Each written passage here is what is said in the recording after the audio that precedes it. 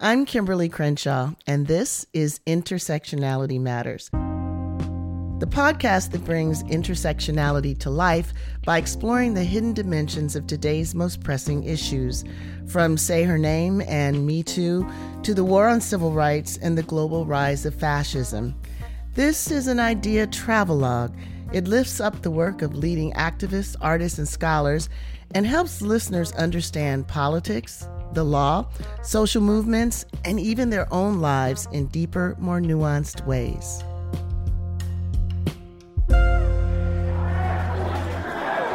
Where the fuck are they? At its core, the January 6th Capitol insurrection was about stories, about the centuries-long battle over which stories get told. If they don't fix this shit, we're gonna fucking one fucking day. For the Capitol insurgents themselves, their story was, we're defending the Republic even if we have to kill people to do it. According to them, the election was stolen. America's freedom was on the line, and it was up to them to do something about it. And then there were counter stories. The media covering the event seemed desperate to find a story that explained how something like this could happen in a place like America, because after all, this is not who we are. Also jumping onto that rhetorical train was President-elect Biden, who basically framed the insurrection in the ways that parents would talk to their kids. This is not who you are. This is not how we do things. Straighten up. Get it together. Let me be very clear. The scenes of chaos at the Capitol do not reflect a true America, do not represent who we are. No one had a story, though, that confronted the racist underbelly of the insurgency head on, to say, actually, no, this is who we are, at least in part.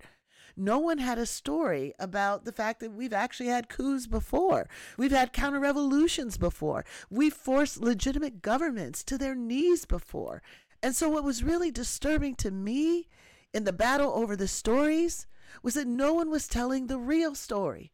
That what happened on January 6th was as American as apple pie. It's just apple pie being brought home to roost at the Capitol, to mix metaphors. And while history shows us that the seduction of this American mythology is not new, the Trump administration's efforts to industrialize and weaponize mythology primarily as a means for achieving such drastically self-serving and I have to say violent ends is something that we haven't seen in quite some time. Today, I'm also pleased to announce that I will soon sign an executive order establishing a national commission to promote patriotic education. It will be called the 1776 Commission. In September 2020, Trump launched the 1776 Commission. The commission sought to flood the country with sanitized versions of American history, versions of history that downplayed the horrors of slavery and consecrated our founding fathers as gods. It will encourage our educators to teach our children about the miracle of American history and make plans to honor the 250th anniversary of our founding. Think of that. This is where ideology and violence come together. In the same way they came together in the Civil War. In the same way they came together when the 1915 film Birth of a Nation prompted the tremendous growth of the KKK. This is how the idea of the United States being born perfect and always improving becomes a cover for the reality that the United States was actually born as a white male project, with black people and other non-whites found to be not fit for citizenship. These are the ideas that have long grounded the nostalgia for the good old days, what some white nationalists believe the true America is. This is what the power of storytelling does. But how do we tell new stories when these counterfeit ones are so deeply sewn into our collective DNA? And what does Hollywood's dirty laundry have to do with what happened at the Capitol on January 6th? When my colleagues at Sundance invited me to organize a conversation at this year's virtual festival, I jumped at the chance to explore these questions with some of the greatest minds I know. BRYAN Stevenson has been a friend of mine since we were 17. We first met in high school when we were part of a group of young leaders during the bicentennial. I was so delighted that BRYAN Stevenson agreed to come on and talk about the work that he's been doing throughout his career to tell the stories we don't want to hear, the stories about lynching, the stories about judicial lynchings. So I really wanted to get his sense of what he was thinking about January 6th. David BLIGHT, the storyteller of Storytellers, he's the Pulitzer Prize-winning author of Frederick Douglass's amazing biography and also the author of Race and Reunion. He talks about how the real story of the Civil War has been distorted beyond recognition, distorted by lost cause ideologies. So I was keen to get his sense about how, let's call it lost causism, was showing up in these competing stories about January 6th. Now, talk about a true storyteller. VIET Nguyen is a Pulitzer Prize-winning author, storyteller par excellence. He tells stories within stories. So I remembered from his book, The Sympathizer, how his character was involved in trying to tell a different story about the Vietnam War as part of his effort to be part of a Hollywood blockbuster. And lastly, RUHA Benjamin. I wanted to understand the technological innovations that made the lie at the heart of Birth of a Nation such a powerful tool, a tool of propaganda. It was technique, it was technology that made people feel like this thing I'm seeing right here, this is the truth. I've experienced it. I witnessed it myself. Well, there are new technologies doing the same thing now. How did these new technologies allow the insurrectionists to believe the big lie with the fervor that they did? And what do we need to do about these new technologies? So I had a great crew, and we had a great conversation. In the first part of the conversation, I asked BRYAN Stevenson and David BLIGHT to delve deeper into some of the stories that drove the insurrectionists and the stories that shaped liberal responses to it. Well, in many ways, I don't think we've ever created narratives about Wilmington and Tulsa and much of our history that have been given to the American people. Most Americans, I'm going to even suggest all Americans, walk around with a false narrative of who we are, of what this country is. It's what we were taught in school. It is a narrative of greatness, of achievement, but it is false because it is incomplete. We are a nation that is also a post-genocide society. What happened when Europeans came to this continent was a genocide. We killed millions of indigenous people through famine and war and disease. We created a narrative of racial difference. We said that those indigenous people, those native people, they're savages. And we used the rhetoric of that narrative to disconnect from their well-being, their humanity. And we created a constitution that talked about equality and justice, but didn't extend to the millions of native people who were dying. And we used that narrative of racial difference to then get comfortable with 2.5 centuries of slavery. We are a slave society. They had slavery all over the world. And in most countries, they were societies with slaves. America actually became a slave society. We created a narrative that made slavery about race. And the great evil of slavery wasn't the involuntary servitude. It wasn't the forced labor. It was this idea that Black people aren't as good as white people, that Black people are less human, less capable, less evolved. And that narrative of white supremacy, that was the true evil of American slavery. The Civil War comes and the North wins the Civil War, but the South wins the narrative war because that idea of racial hierarchy, of white supremacy continues. Even some abolitionists didn't believe in racial equality.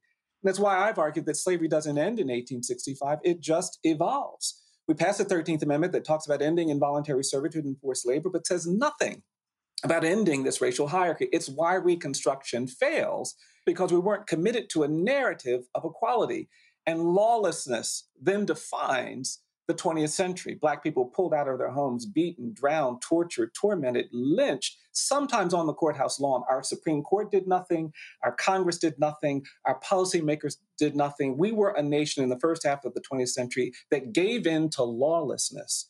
And that created this mass exodus. And the Black people who went to Cleveland and Chicago and Detroit and Los Angeles and Oakland didn't go to those communities as immigrants. They went to those communities as refugees and exiles from terror in the American South. And then we had the civil rights movement, but even there, the narrative was corrupted. It was a false narrative. We had courageous people who did courageous things, but that narrative of racial difference was never confronted. The presumption of dangerousness and guilt that gets assigned in Black and brown people was never really addressed. So after the civil rights era, when we passed the voting rights law and the civil rights law, we had the same phenomena happening that we had after the Civil War, retreat from enforcement. And then we created this new institution of mass incarceration, over-incarceration. And at the beginning of the 21st century, we're hearing from the Justice Department that 1 in 3 Black male babies born in this country is expected to go to jail or prison, and no one responds. We don't react to that with a kind of pandemic level of concern. And our jails and prisons fill up, and Black people are shot and killed on the streets by the police, and people are confused why there's such anger and frustration. So the narrative of America that we need to confront is a narrative we've never been forced to confront. And so the challenge we have is, will we find the courage to do this? Because in other countries where this has happened, South Africa, Germany, there was a tremendous shift in power. Black South Africans took over. That's why you had Truth and Reconciliation. In Germany, the Germans lost. That's why there's a Holocaust memorial in Berlin. And the consequence of that shift in power has yielded something that I think is powerful. When you go to Berlin, there's a reckoning with the legacy of the Holocaust. You couldn't, I don't believe, succeed too long by talking about make Germany great again, by invoking some romanticized vision. It would not be acceptable to the world to have that. There are no Adolf Hitler statues in Germany. It would be unconscionable for someone to say, let's honor the architects of the Third Reich. But in this country, I live in Alabama, surrounded by the iconography of the Confederacy, where we honor and romanticize the defenders, the perpetrators of this violence. And those images that many of those folks took to Washington on the 6th is an indictment of our failure collectively to tell the honest story. And Hollywood and storytellers and filmmakers are implicated in that, because it was a generation of cowboy and Indian films that kept us away from dealing with the Native genocide. It was a century of storytelling that made slavery somehow romantic and benign, and put Black people in roles that we were led to believe they were happy to be enslaved and marginalized and disenfranchised. It was even in the storytelling of civil rights that we had to create white saviors to kind of get those stories palatable. So I think that's the challenge that we face. We've got to confront this. And that's why I believe, we're really at a moment when we need an era of truth and justice. And that's the challenge that I think awaits this country. And it's the reason why we had that explosion of lawlessness and mob violence on the 6th of January. And I'm so glad, Bryan, that you named alternatives and also brought cinema into it, right? So when we look at the arc that you talked about, one of the ways that Reconstruction's overthrow was justified was through projecting the criminality of Blackness, the criminality which requires so many efforts to contain and punish and discipline and control that the state wasn't even up to the task. We needed the Ku Klux Klan. So I want to bring David in here, as well. So Bryan was talking about dimensions of the lost cause frame and what was necessary to make it palatable so that effectively the South won the narrative war. What is it that you see in the sort of revivalism of lost causism in American politics now, and particularly as playing out in January the 6th? Well, thanks. Hard to follow, Bryan. I love the way Bryan can capture so much history in single sentences. I wish I could do that. Anyway, to the original idea he brought up of this broad master American narrative that we are a people of progress, always improving, always solving our problems. I think it was Richard Hofstadter, at least that's who's given credit for it, who once said, the problem with the way some people do American history is America was born perfect and then launched its career of improvement. which I love that. 1776 commission, right? Exactly. That's current. That's why that 1776 project. Well, it's one of the reasons it's to be denounced and avoided.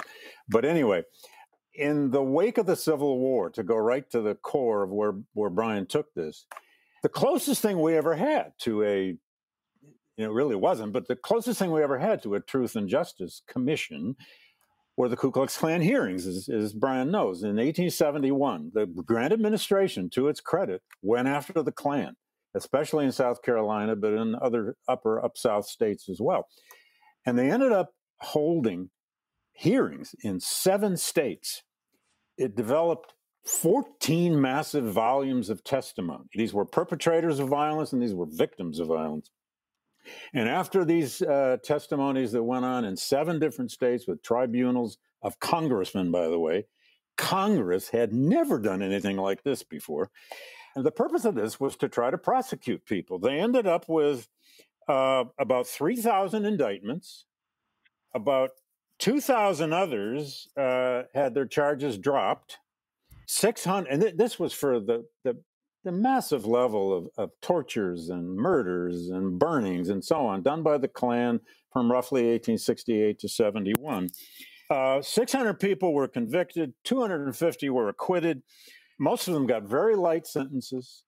65 people out of those totals actually went to prison, and none of them for more than 5 years in a penitentiary in Albany, New York, and they were all out by the election of 1876. Now, one of the reasons they threw out a lot of cases is they said the court dockets were just so overloaded, they couldn't even assess the trials. So, but here's the point of all of that.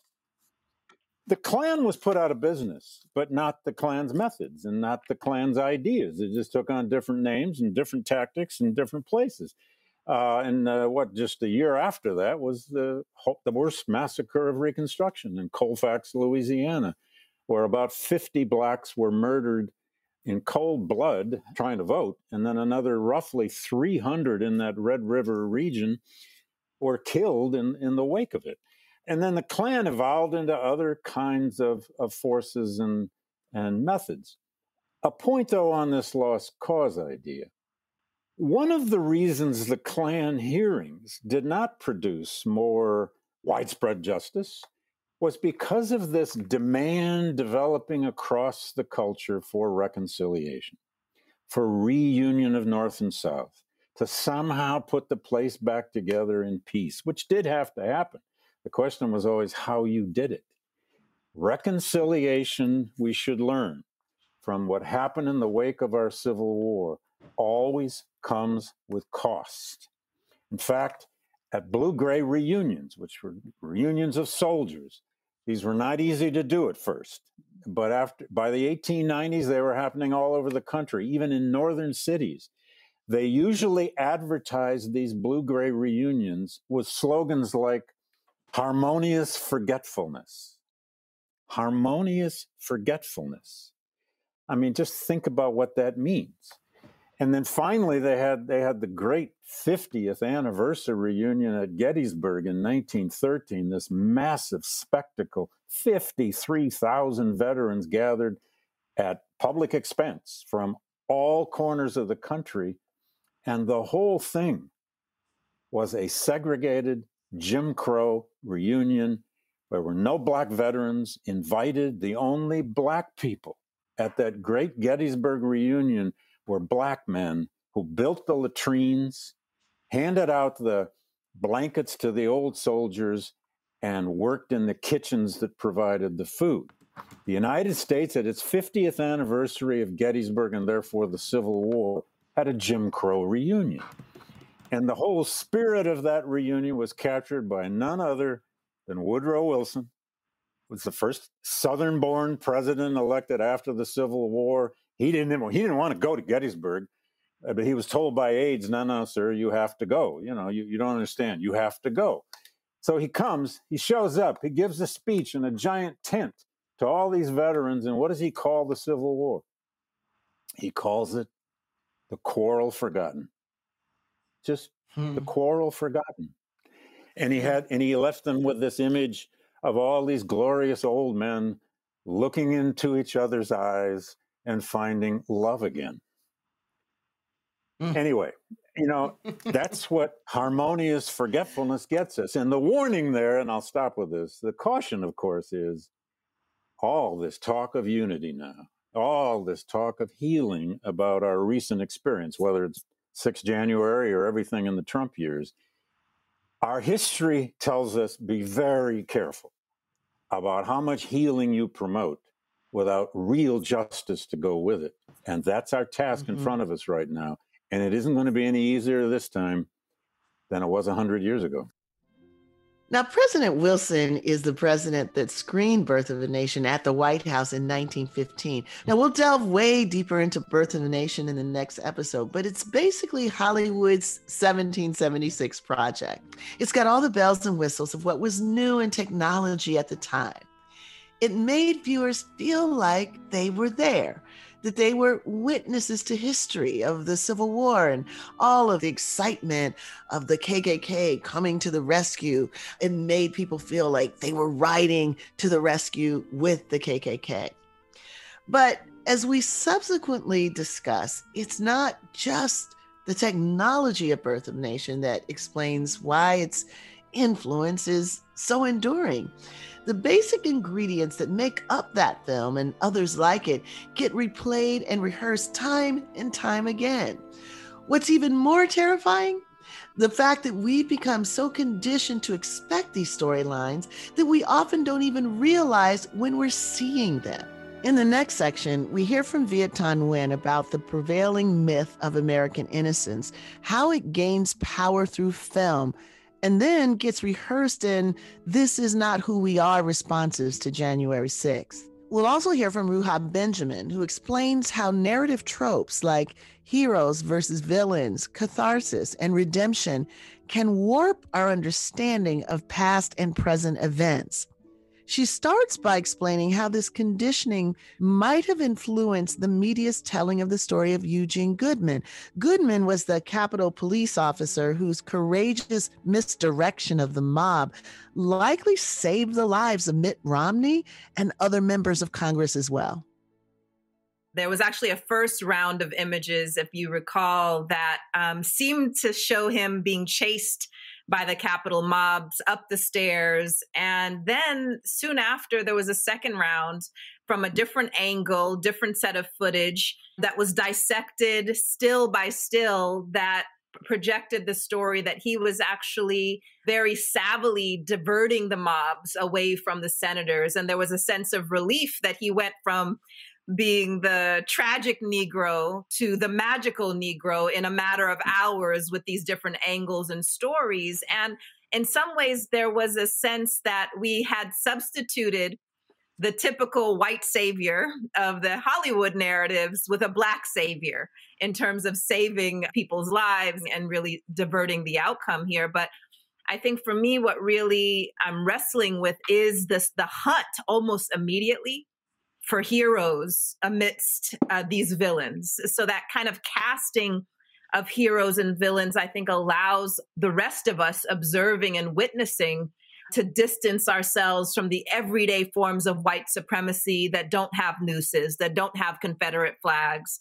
And it's that distancing in the mantra that this is not America. Yes, right. And so media technologies are just one sort of niche of technologies that both reflect and reproduce the racist status quo. So if we think of storytelling as part of the DNA of humanity, then so much of this legacy of white supremacy is being baked into technologies that are having an impact on every area of our lives. And the lie at the heart of whether it's cinema or these other technologies is that there's some neutral, objective kernel to it, that it has this veneer of objectivity, that the more we believe that it is neutral and objective, the less likely we are to question the stories that are baked into these systems. And so, there's so many examples we could pull from.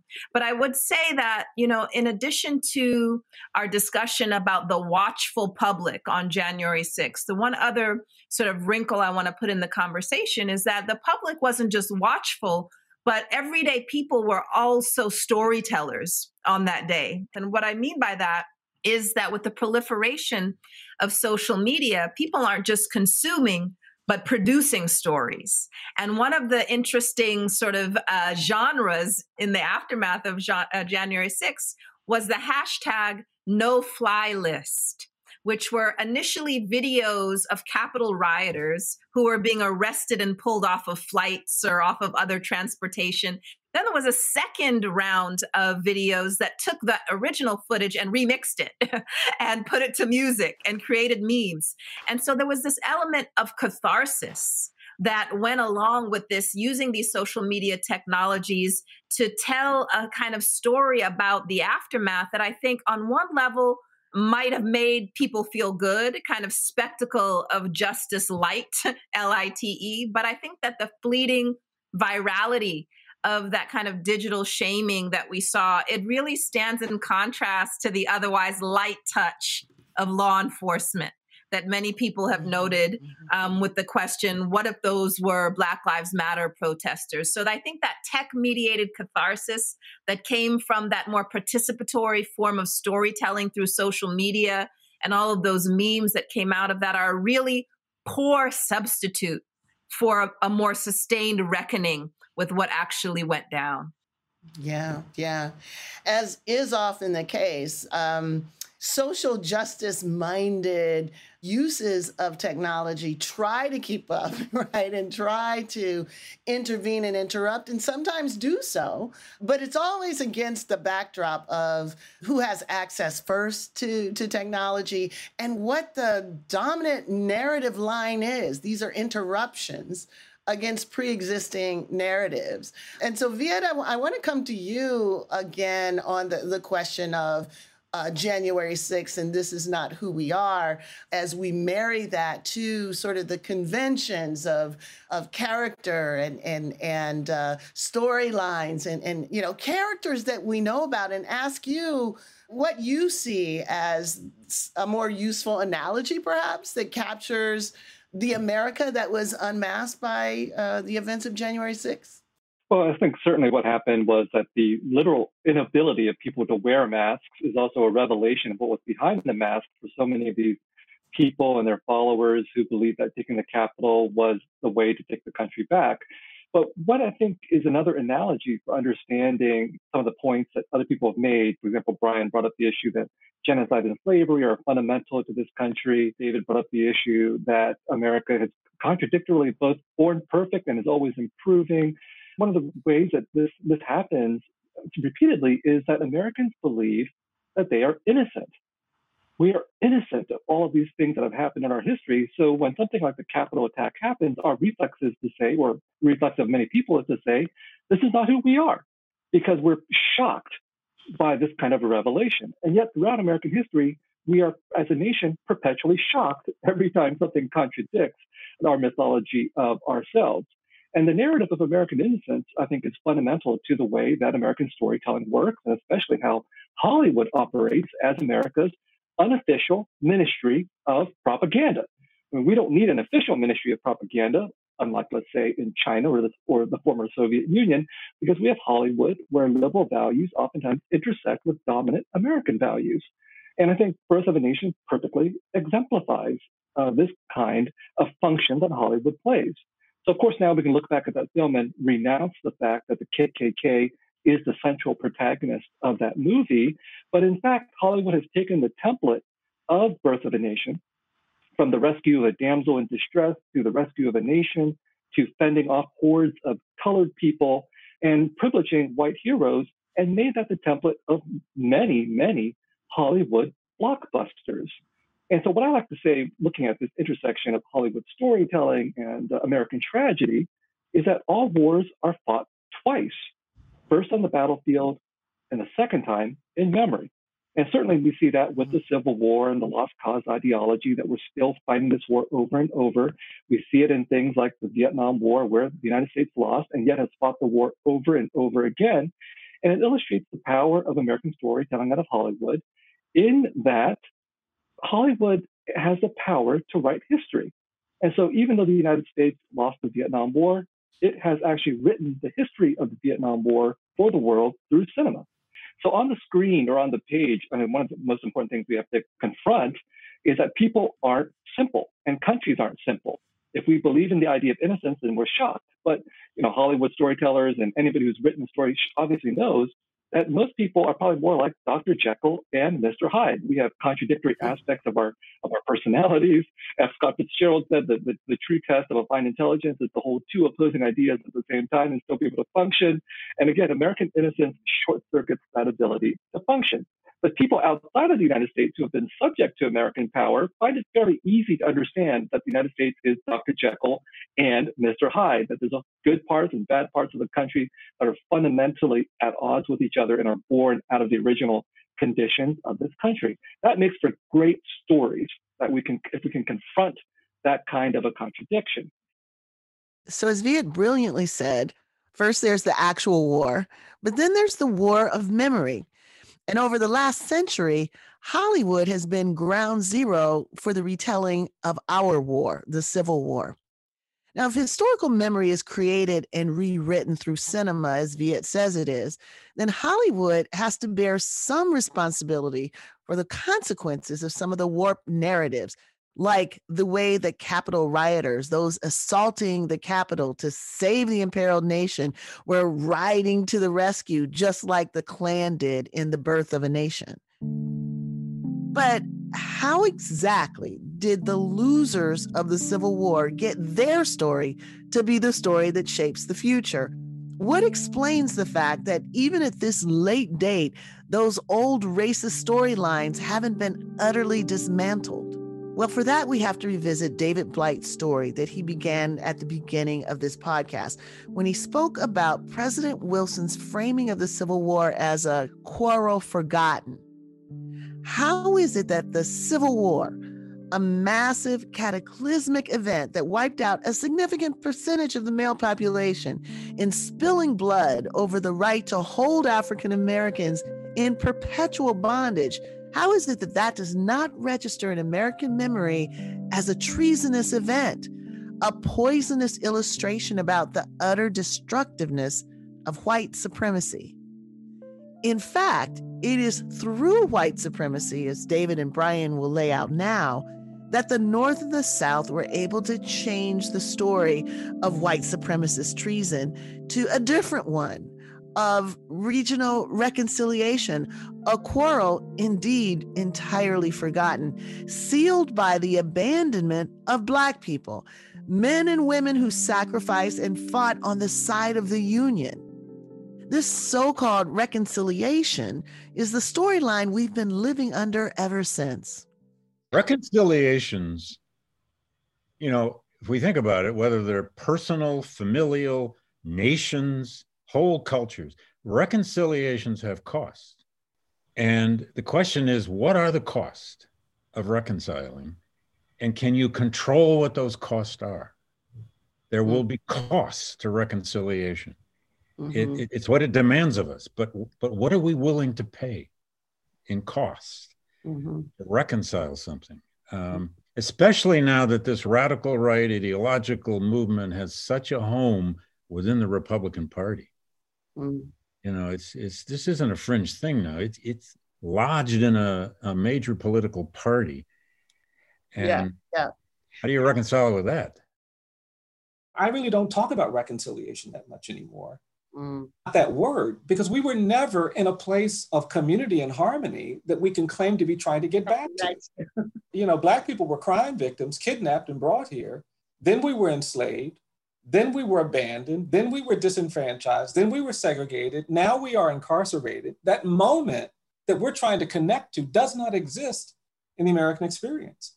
I use the phrase truth and reconciliation, but for me, it's about truth telling, because I don't think, for me, those things are sequential. You can't have reconciliation without truth. And I think that's David's point. It's got to be truth but that's why some of us are talking about repair, remedy. That's why some of us talk about these other R words, because they're more descriptive of what needs to happen given this history. You wouldn't say to any Jewish survivor, oh, you should reconcile with the Nazis still in power. It'd be unconscionable. Even the concept of Make America Great Again is a concept rooted in this idea that our best days are somehow behind us, that there's a period in American history that we all recognize as being the greatest period of America.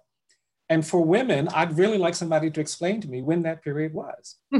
Folks, I really would like them to explain. We had a Senate candidate here in Alabama, Roy Moore, who ran in 2018 and was pressed on it. And he said, well, obviously in the 1850s and 60s. I mean, I know slavery was bad, but that's the period when America was greatest. And oh my God. Isn't that crazy? If in Germany, somebody started to make Germany great again, and talked about that period in the early part of the 20th century, they would recognize that for what it is, because you cannot be German and not know the history of the Holocaust. It's just not possible. Every German student goes there. It is a part of the way Germany has responded to that history. And that's the reason why my work is so focused on creating a new understanding in relationship to the legacy of slavery and lynching and all these other things, because we've allowed this country to now enter its, fourth century with no effort at memory around these things.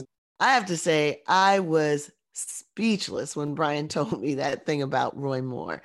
I looked it up afterwards so I could see it for myself, hear it through my own ears. And it was worse than I even imagined. Here's what he said. I think it was great at the time when families were united, even though we had slavery. People were strong in the families. Our families were strong. Our country had a direction, and we corrected many of the problems, end quote. Okay, so we're talking about antebellum United States, like when 4 million people were enslaved, people whose families were not allowed to stay together. They were torn apart, most never to be seen again. United in direction? Yeah, that direction, white supremacy, Black subordination, bondage. That's not a past that many of us have any fantasy about wanting to go back to. But hey, it makes sense if it's the story you want to tell of a country born perfect and continuing to get better ever since. The right knows that these stories matter, and they're damn good at using them to achieve their political goals. So what do we have to do about it? Well, look, there's an enormous cache of stories, of histories that have told the truth that we'd rather not see. The question is, how do we get those ideas into mainstream material?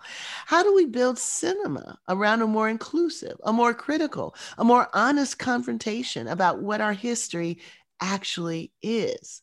Because right now, we're still rooted in a framing of American cinema that owes more to D.W. Griffith than it owes to those who actually sacrificed to make this country better. It's not that this country used to be great and needs to go back to that. Rather, we need to build a new future by seeing plainly all that our country has been and all the efforts that have been made to make this country a different one. So the real challenge, even to those liberals who believe that we need to do better, is to define what doing better really is. It's not diversity. It's not just casting more Black people in narratives that rehearse some of the same tropes and the same storylines.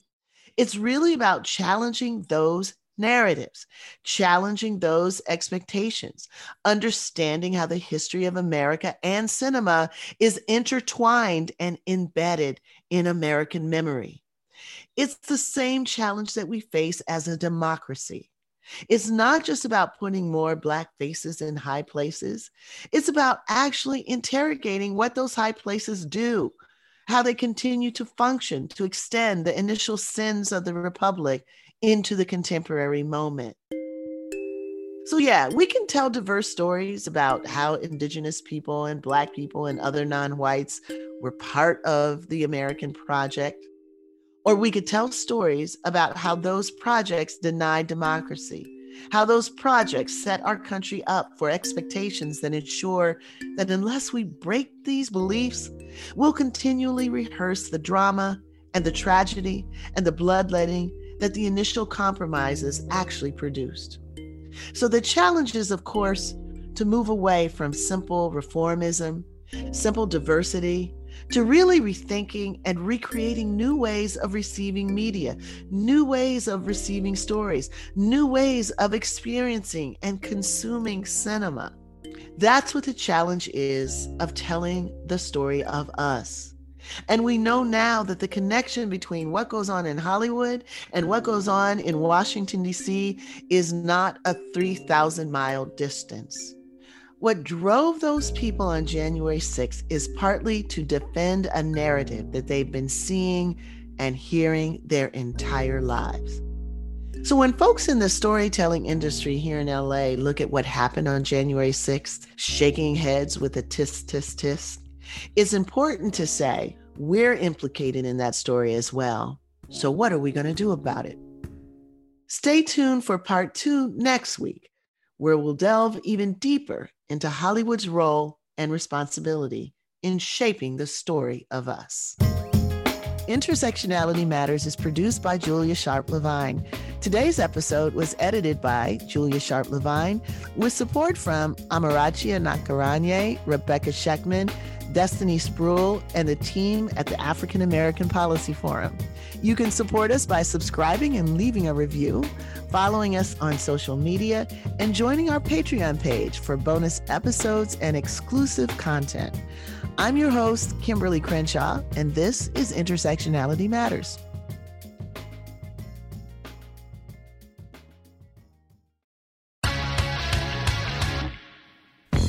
Louis Scarcella was the greatest homicide detective of his generation. I am the protector of these people. I am the guardian that they need. Derek Hamilton was the best jailhouse lawyer of his. And the law was my girlfriend. It was all I had. What happens when a group of convicted felons take on the cop who put them away? We gotta attack Scarcella. Come and get me. Listen to new episodes of The Burden on the iHeartRadio app or wherever you get your podcasts.